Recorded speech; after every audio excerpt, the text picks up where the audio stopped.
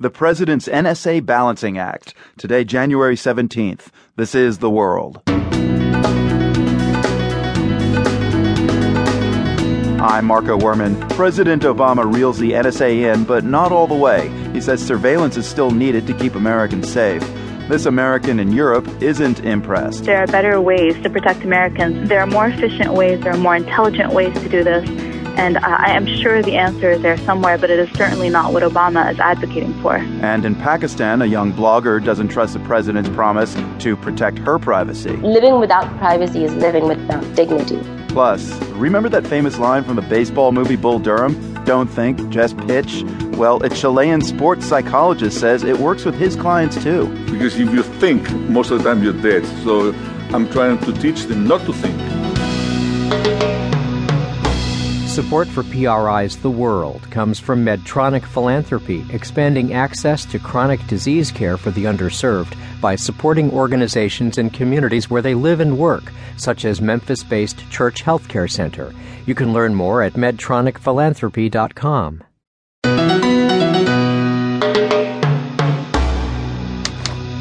I'm Marco Werman. This is The World. Maybe if we were still using typewriters, the NSA would have a harder time tracking us. But alas, the typewriter has almost disappeared from use. Almost, but not entirely, as we'll hear from India later in the program. The keyboard, though, is alive and well, everywhere from your desktop to your tablet to your phone. Which brings us to the story of the day. President Obama announcing broad changes to the way the National Security Agency conducts surveillance. It was his response to months of embarrassing revelations based on documents leaked by former NSA contractor Edward Snowden. Obama said he's ending the NSA's bulk collection of phone records as it currently exists, and that the NSA will now need judicial permission before accessing that so-called metadata. The bottom line is that people around the world, regardless of their nationality, should know that the United States is not spying on ordinary people who don't threaten our national security. And that we take their privacy concerns into account in our policies and procedures. This applies to foreign leaders as well.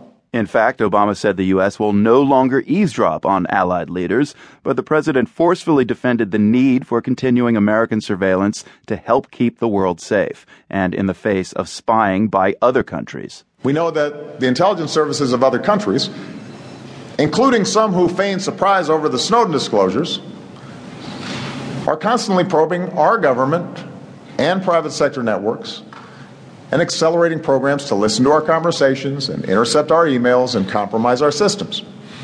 We know that.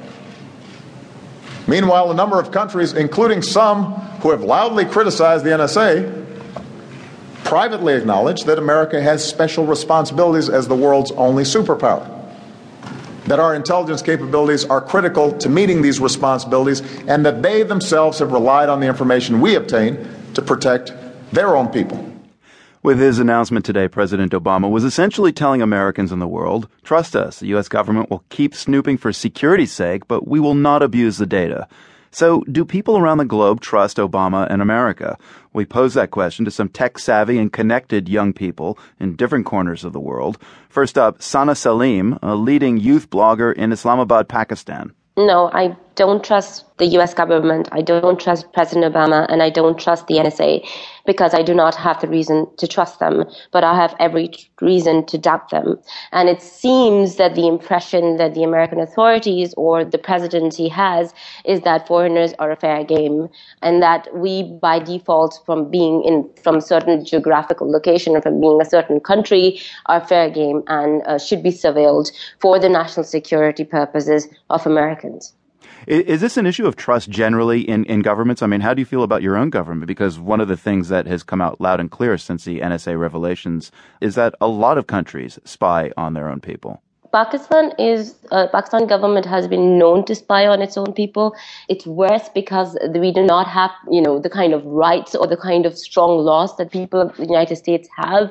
So, of course, firstly, I do not trust my own government with my data or any data, and I would hold my government accountable. And of course, secondly, because the American state has been found to be surveilling me and citizens in my country, I do not trust them either. So I won't put my government through a different standard than the American.